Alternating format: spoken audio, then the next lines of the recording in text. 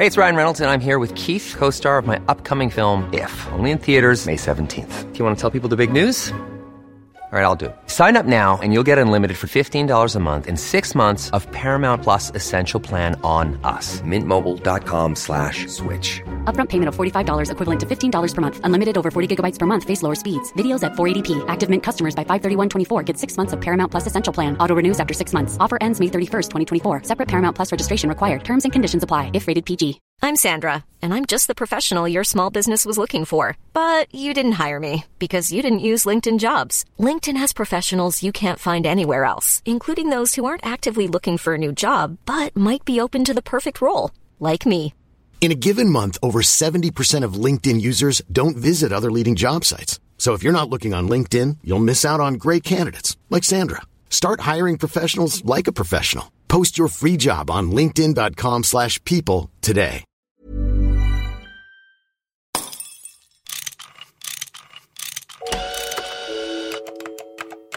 What if we had a show about solutions? You know, a repair manual for the real world. Not the same old left versus right. I am right, and you are wrong. You're wrong. Boring. Yeah, something new. Yeah, something new. How to make the world a better place. Yeah. How do we fix it? How do we fix it? We all pay taxes, but how well is that money being spent? You know, it seems like our government sometimes is a big tangled mess. So I want to know, Jim, how do we fix it? This is a huge problem for all of us, making sure that we get a good bang for our buck when we hand over a third or perhaps more of our income to the government. Now, you and I don't always agree on matters of government. I'm a centrist. I'm okay with the government providing lots of services as long as they're reasonably well delivered. Yeah, and I lean a little more libertarian. I'm a small government guy, but that doesn't mean that I also don't want those necessary services to be handled well. But you and I are frustrated by just how poorly many services are delivered. I mean, much of the government, it seems, is on autopilot, and that's why we decided to do this show. With us today to help us sort some of this out is Philip K. Howard, author of the book The Rule of Nobody, Saving America from Dead Laws and Broken Government. And Philip, one of your books that came out 20 years ago called The Death of Common Sense had a pretty big impact on me and the way I look at politics. So let's start with the title of this new one, The Rule of Nobody. What do you mean by that? That we're so scared of anyone making a decision that it's actually embodied in our culture.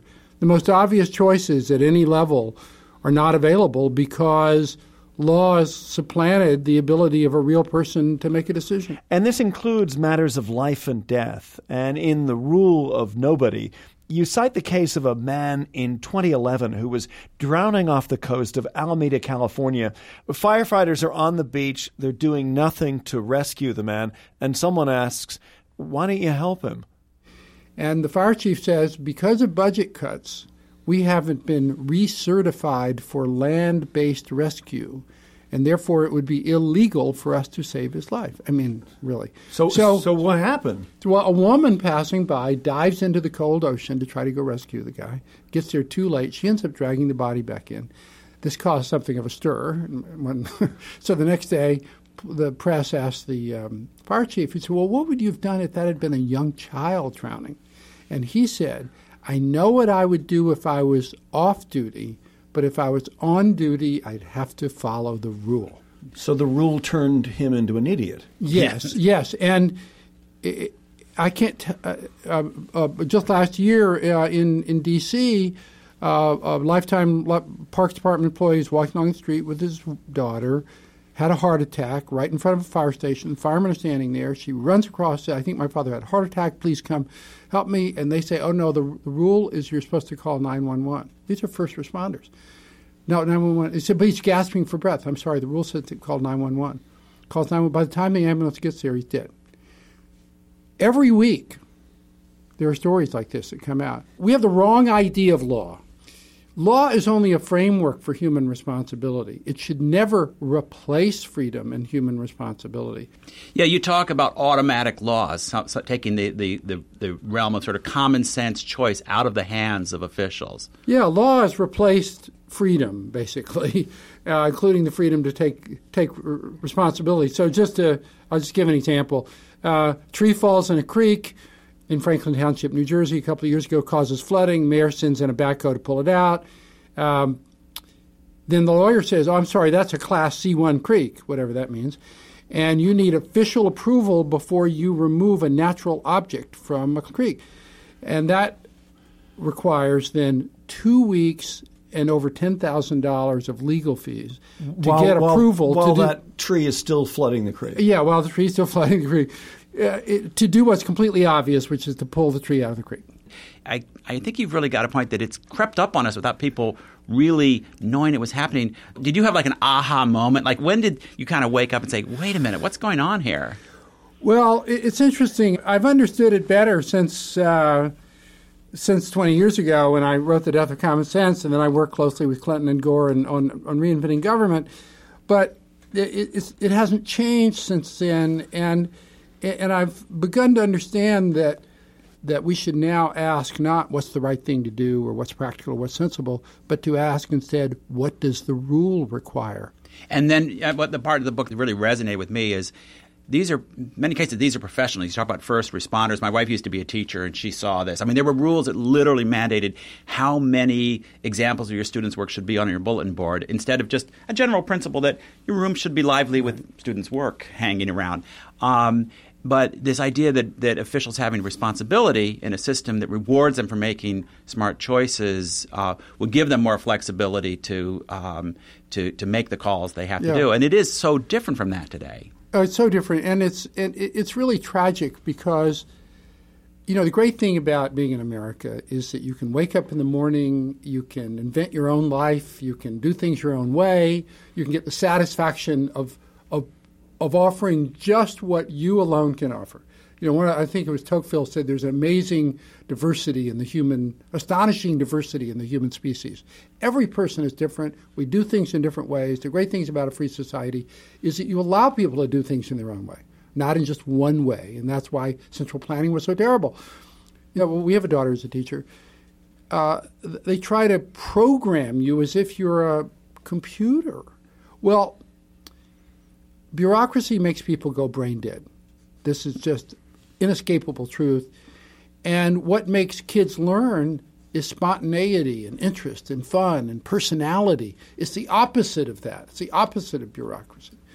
And sometimes I think, that spontaneity and that ability to improvise is important even in real critical life and death situations. I'm actually writing a book right now about big man-made disasters like the BP oil spill and space shuttle and others. And, a lot of times you think, this is an area where really strict regulation, like drilling for oil, is necessary. Sometimes if people have their nose in the rule book and their question isn't, is it safe, but is it compliant, they actually miss big risks to the regulations. But you're not saying no regulations. I mean, that we need regulations. Yes. So what I'm interested from you, Philip, is how do we evolve from adding more and more pages to the rule book to setting up these general principles and to have some flexibility within those general principles? Well, it's interesting. But first, let me say I think that the political debate is almost entirely in the wrong dimension. It's not a question of big government versus deregulation. In an increasingly crowded, interdependent world, our freedom is enhanced if someone makes sure the air is clean, the toys don't have lead paint on them, they're not terrorists coming in the airports, So we need government, but the question is how it delivers those services. And so what I'm arguing is that law should be much more like the Constitution, 10 pages, general principles, goals, not like thousands of OSHA rules. You say that all laws should have sunset provisions. Explain what a sunset provision is. Well, laws, like all life choices, have unintended consequences, and priorities change in life and such. And so it's incredibly important that laws and regulations periodically expire, not so that we necessarily get rid of them, but so we can reevaluate whether they're working as intended and are still high priorities. Farm subsidies from the New Deal. It has been 75 years since any farmer was starving. We're still spending $15 billion a year to subsidize mainly corporate farmers. That's one that actually should be scrapped. I mean, it's just crazy. Special education, really important law passed in 1975 because before then we locked up special needs kids in horrible places like Willowbrook. Special ed has morphed into a bureaucratic monster that now consumes over 25% of the total K-12 budget in America. There's almost nothing for early education or for gifted children. Is that the right balance? No one's even asking the question. Yeah, recently we had Elizabeth Green on this show, and she's written a book called Building a Better Teacher. And it was about how we can improve the quality of teaching in America. And one of her big frustrations was also a huge amount of governance and a confusion about where the rules are coming from. So that's part of this problem. Oh, completely. I mean, bureaucracy can't teach. Let's just get there. What bureaucracy does is it suffocates all the things that are good for teaching. So if you had one reform that would make schools better, it would be basically take away all the rules and let people be accountable. Because then different schools could do things in different ways. They could invent, they could innovate. And, there should be a general principle of fair treatment of students. And, there are a lot of principles you can have that are perfectly fair, but fundamentally, teachers need to be able to own their classrooms, and principals need to be able to own their schools and be accountable to their constituents, which include not only people up the chain of command in schools, but also the parents. Yeah. We tend to think of the U.S. as being a little more laissez-faire and freewheeling than a lot of other industrialized countries, but how, in fact, in many other countries, they do have a more flexible thing. I was particularly struck with the example of the nursing homes in Australia, how they scrapped a pretty thorough regulatory regimen and replaced it with what exactly? They scrapped 1,000 rules, things like food should be stored not less than 15 centimeters above the floor. There should be 0.09 recreational workers per resident. All these very detailed rules. Most states in the United States have about 1,000 rules, plus all sorts of paperwork rules. Then the inspectors come in and give tickets because they didn't comply with the paperwork. Nobody ever really even checks is, are the residents happy? Do they like being there? The stuff that's really important is not objective. And what are some of the really trivial rules that there may be in a nursing home situation? Oh, food should be served at not less than 115 degrees Fahrenheit and not more than 145 degrees Fahrenheit. I mean, it's that kind of thing that people spend their days trying to comply with. Well, what Australia did is that they replaced their 1,000 rules with 31 general principles. Have a home-like setting. Respect the dignity of the residents. That sort of thing. And what happened? Well, the experts scoffed. They said these nursing home operators are going to get away with murder. And within a year, the nursing homes were twice as good. American politicians love to say, we're the freest nation on earth. Are we? No, clearly not. It's interesting. America, we clearly still have a culture of freedom in many ways. But when it comes to, for example, the ability to start a business, the U.S. is now ranked 46th in the world in ease of starting a business. Well, you have one egregious example. Let's say we're in New York City. Let's say I wanted to start a restaurant in New York City. How many government agencies do I have to go to? You have to get approvals from 11 different government agencies. One of the reasons we can't rebuild infrastructure in this country is because nobody has the authority to say go. But lots of people have the authority to say no. Yes, and that's the problem. So America's electric grid, the power lines, waste about 7% of the electricity, which is the equivalent of 200 coal-burning power plants. It makes a lot of sense economically and otherwise to replace them, but to fix America's power grid requires the approval of 231 different government departments. So even the most obvious projects to rebuild infrastructure require somebody to do the equivalent of negotiating an international treaty. Yeah, well, you have a very interesting example of this, and that is that after the 2008-2009 financial crisis and near collapse of our economy, the Obama administration argued, convincing Congress for a lot of money to be spent on shovel-ready projects, on stimulus. Right. What happened? $800 billion, and a big portion of that was going to infrastructure. They came out with their 5-year report last year, and buried in the back of the report was this number: 3.6% got spent on transportation infrastructure. And you say, well, why is that? I mean, it turns out that the President of the United States, duly elected by a majority of citizens, doesn't have the authority to approve. We're talking rebuilding projects, not roads through virgin forest. even most obvious rebuilding projects takes literally 47 different permits from 19 different agencies. 5 years, same foundations, same right-of-way.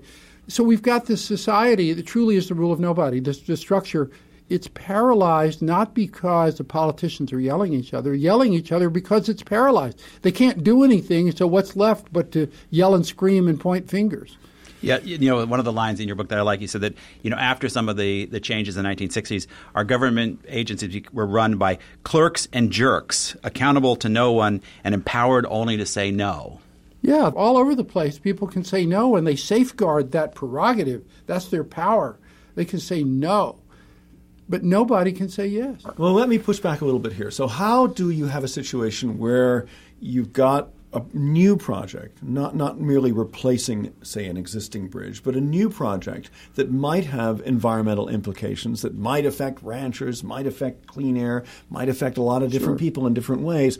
I mean, how can you devise a system to streamline that? Because it seems like that sort of project does need to have quite a few people weighing in on it. Well, you should have an environmental review, very important.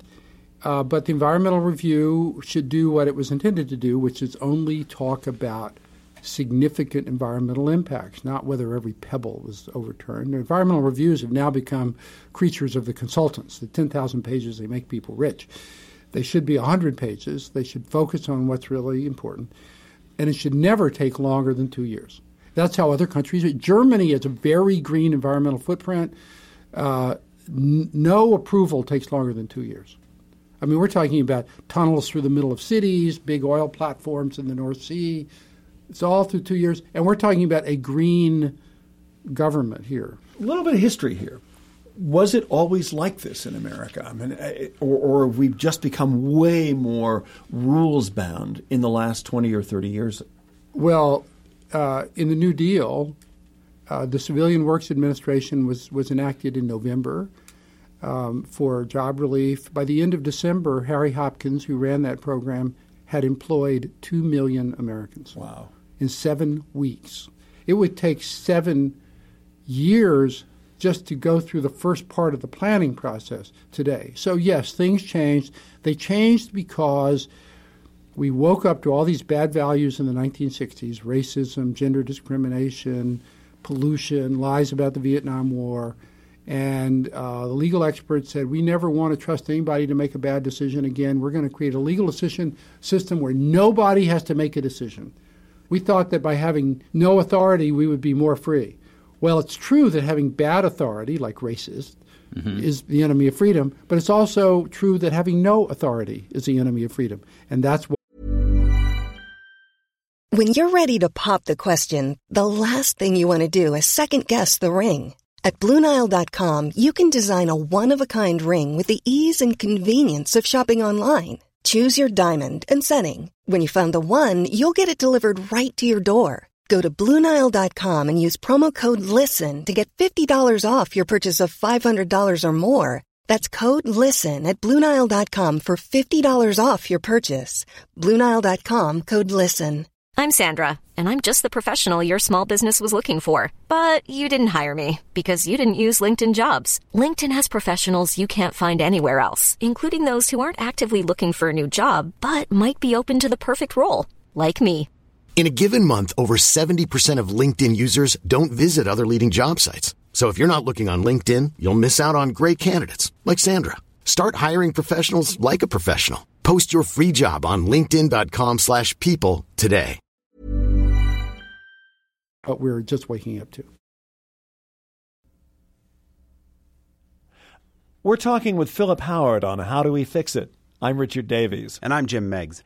Philip, you've talked about simplifying government, reducing red tape, letting officials make decisions. But how do we get there? I mean, how do we manage these bureaucrats and other public officials so they're able to make better decisions but still be accountable? Well, I think we have to do it all at once. Change always happens because of pressure from the outside. I have a not-for-profit called Common Good, and we're trying to put humans back in charge of government. And just what you were talking about, one of the thoughts in your book is that we replace automatic authority with human responsibility. Yeah, and so as with the nursing homes, for example, You create a code of principles, have a home-like setting, respect the dignity of the residents, serve nutritious meals, that sort of thing. You create an enforcement mechanism. You don't do away with regulation. You have regulatory oversight. But instead of coming in and giving tickets, it's a $500 ticket because we don't like the way those peas were cooked or something, do what they did in Australia, which is say, we really think you need to improve the food. And we'll come back in 60 days. We're going to monitor this, make sure you do a little better. So it's a process of improvement rather than gotcha. And the same thing could happen in many settings. You look at the way good charter schools are run.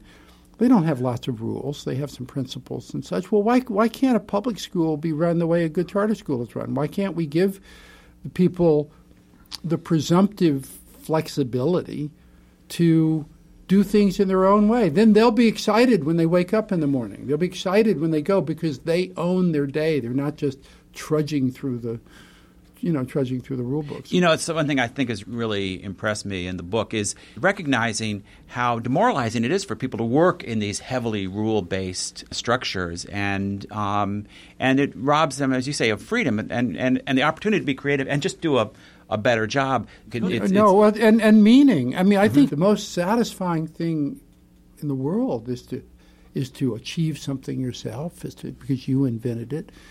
And we want to create a society with as many opportunities for people to find meaning in their own work. It doesn't have to be exciting. That's not inventing Google. It's just helping the next door neighbor. I mean, it can be lots of things, but today you can't even help the next door neighbor because you're not certified to do hospice care. You can't volunteer in the schools. Right. So one solution would be to simplify the rules, to simplify government? Radically simplify government. Create checks and balances for important decisions, but not rule-based decisions. Limit litigation to things that a judge or legislature decides ought to be illegal instead of letting people sue for anything. If you let people sue for anything, then effectively everything's illegal. So that's why we don't have anything left in the playgrounds, like no seesaws, no jungle gyms. So we, not because those things aren't actually good for kids, but because they will also, from time to time, involve accidents.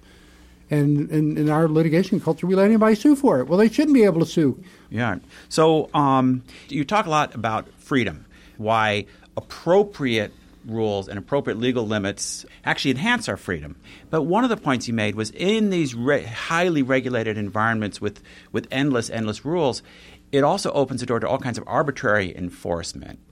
It's a form of society-wide mental illness. So we think we want to create, quote, clear law. So we literally have billions of words of law.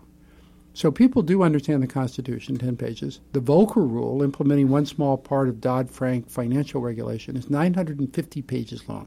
Nobody understands it. I was with Paul Volcker recently. I asked him if he had read it.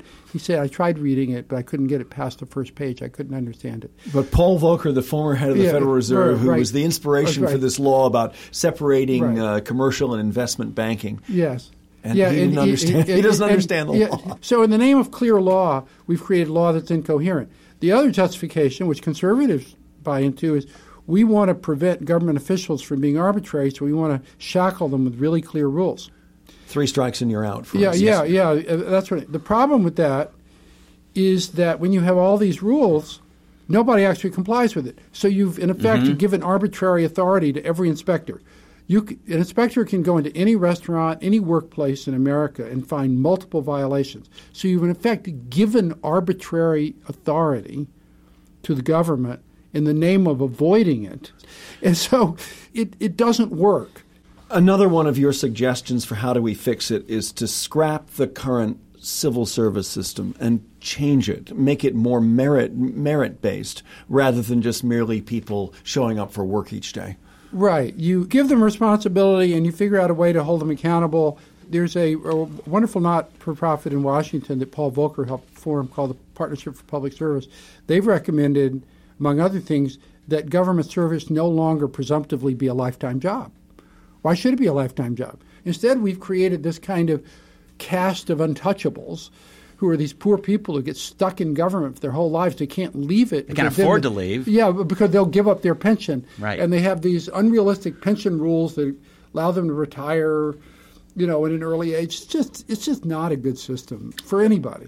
So specifically, you talk about giving regulators more leeway to follow smart general principles.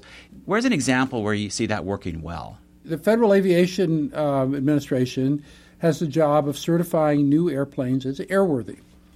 There are rules, but the rules don't say things like how many rivets per square inch or how to make an airplane. So how does it happen? A group of experts, nameless experts in FAA, get together and they do a pretty good job of evaluating new technologies, new materials, and making these decisions. And the air safety is, knock on wood, just incredibly it's terrific. Incredibly reliable. And it all goes through these people who have great discretion to judge for themselves whether the plane meets the criteria. That's a great example. I mentioned I'm working on a book about disasters. The aviation industry, very high-risk field because of flying through the air, and yet hard to find a better example of an industry that quickly learns from mistakes and builds progressively towards greater and greater safety. So that focuses on the last solution that we have time for, and we could talk for days. Well, actually, is on regulators focusing on results and not on punishing people. Yeah, really an important concept of regulation is supposed to enhance a free society by making sure that nursing homes, don't fall below a minimum standard and daycare centers have reputable people. But it's not supposed to tell people how to do their job, either in detailed rules or other. It's supposed to be an enhancement of everyone's freedom, and that should be the standard all the time about regulation. Is this system of regulation enhancing everyone's freedom? It might oversee somebody, but that enhances other people's freedom too if they do it the right way. Instead, what we have is this horrible, mechanical, bureaucratic robot, the world's worst, this junk pile of law that's been in regulation that's been built up over the years. I mean, democracy is really run by dead people. Forget about it. It's not who's in government. Nobody's making a decision. It's all these stupid rules that were written by people who are long gone. And so instead we should be looking at what the results are. And that's what makes life fun for everybody, is let's make it better. We've had a lot of fun speaking with you. Philip K. Howard, author of The Rule of Nobody and many other books on similar topics. Yeah, lots to talk about. And I think we're going to have you back. I think we're just getting started on some of these issues. And but I think there really is – I can't think of a more important issue for our day. And this is something that we are on a path that we can't continue on indefinitely. So maybe that crisis is coming. Hopefully it's not too severe, but enough to maybe get some people thinking. Change has to happen. Thanks for joining us. Yeah, thanks Thank again. you. Thanks for having me.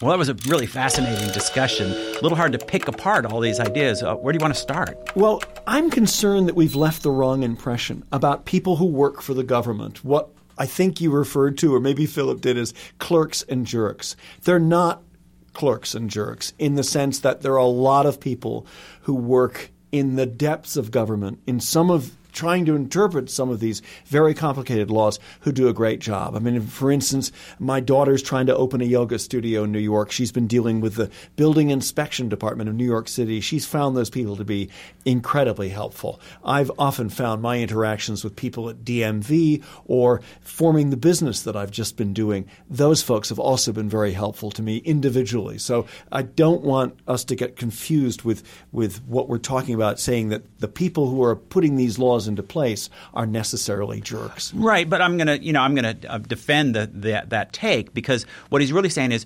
when instead of having some flexibility to use your common sense to achieve the positive end that your job is supposed to help you achieve as a government regulator, you're checking boxes off on the list, you do become kind of a clerk. You could be a very nice one and a very well-intentioned one. People don't go into these businesses because they're bad people. I mean, into these agencies.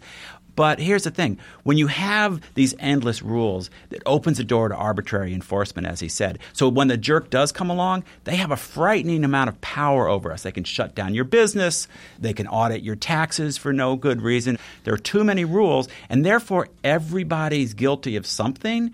And in the wrong hands, that power can be very, very abusive. So it's often about punishment rather than just trying to make things work. Now, one of the things that I was a little confused by, maybe you can help me with this, was the sunset laws. Was the idea of laws automatically expiring. Not sure about that. Well, I love this idea that we're, that we're ruled by all these dead politicians. So many rules are based on, conditions that existed at a certain time that are no longer relevant. You take something like, say, the Clean Air Act or the Clean Water Act, and you say, how's it working? Where is it effective? How can we tweak it? So important laws aren't going to disappear. The public wants the air and water to be clean. But we may, in all those years, in the 45 years or so since those laws were passed, we may have figured out ways to do some of these things better. One of the great points that he made, and it's not just in this book, The Rule of Nobody, but it also is in The Death of Common Sense, written 20 years ago, is this idea of principles versus laws, that we govern by a set of principles that are more moral, that are easier to understand than laws that often run hundreds, even thousands of pages. Yeah, and if you think about it, this really honors the professionalism of those bureaucrats that you're talking about who do go into these fields because they want to help the poor or clean up the environment or whatever, regulate banks so they work properly.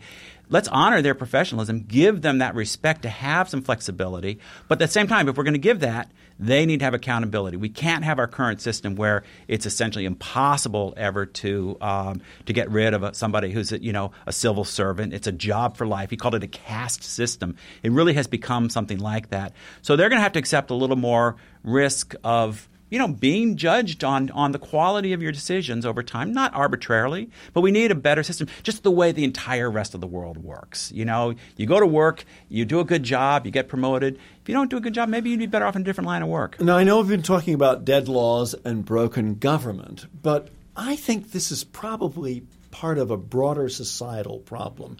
I'm thinking of parenting, for example, when parents seem to be so much more controlling now than they used to be, that it isn't just government, that we want to eliminate risk wherever possible, and we can't always do that. We can't eliminate all risks, and I think I do think this sort of rule-based approach. You look at some of what's going on college campuses today, where not only do people think they should eliminate all risk, but they should even eliminate the discomfort of being exposed to ideas they don't like, and these endless rules about what you can say, what you can't say, which words are off limits. It's worrisome. I think we're heading in as he said, we're going to need a big change to rethink this and move back to a society where there is more autonomy but also more responsibility. Recently, we had Beverly Harzog on our show, How Do We Fix It? And she was talking about credit card debt. And she gave an example, actually, of a new law that works pretty well, which is a law that it's called the Card Act. And the aim is to simplify credit card bills and make them easier to understand. So great example. Passing laws that inform people, that help people make decisions, that clear things up. That's not a bad thing. Yeah, instead of having 15,000 pages of really precise rules about what your interest rates and stuff should be, although there's plenty of those too, a pretty simple rule that says make sure that your consumers get a clear, honest description of what you're selling them. To me, that makes total sense. Well, we're all about simplicity and clarity today. Great. Jim, thanks a lot. Oh, listen, it's been great. And we can't go without thanking Miranda Schaefer, our producer, for many of the good questions that were asked today, and Joe Plord, our audio engineer, for making it sound good on How Do We Fix It? And GSI Studios in New York. We'll be back next week.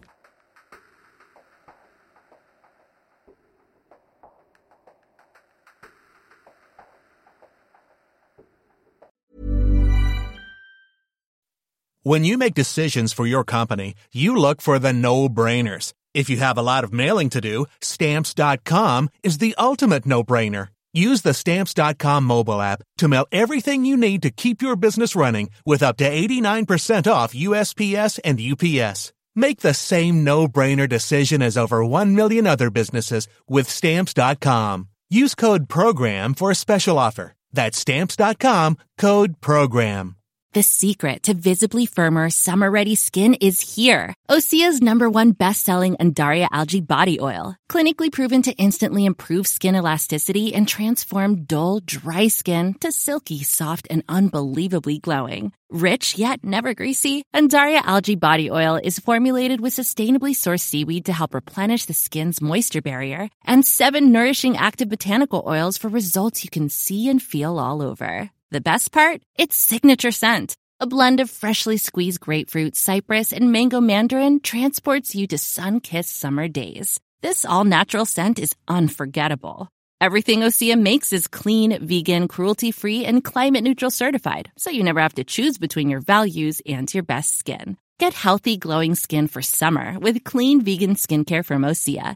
Get 10% off your first order site-wide with code GLOW at OseaMalibu.com. That's OSEA Malibu.com, code GLOW.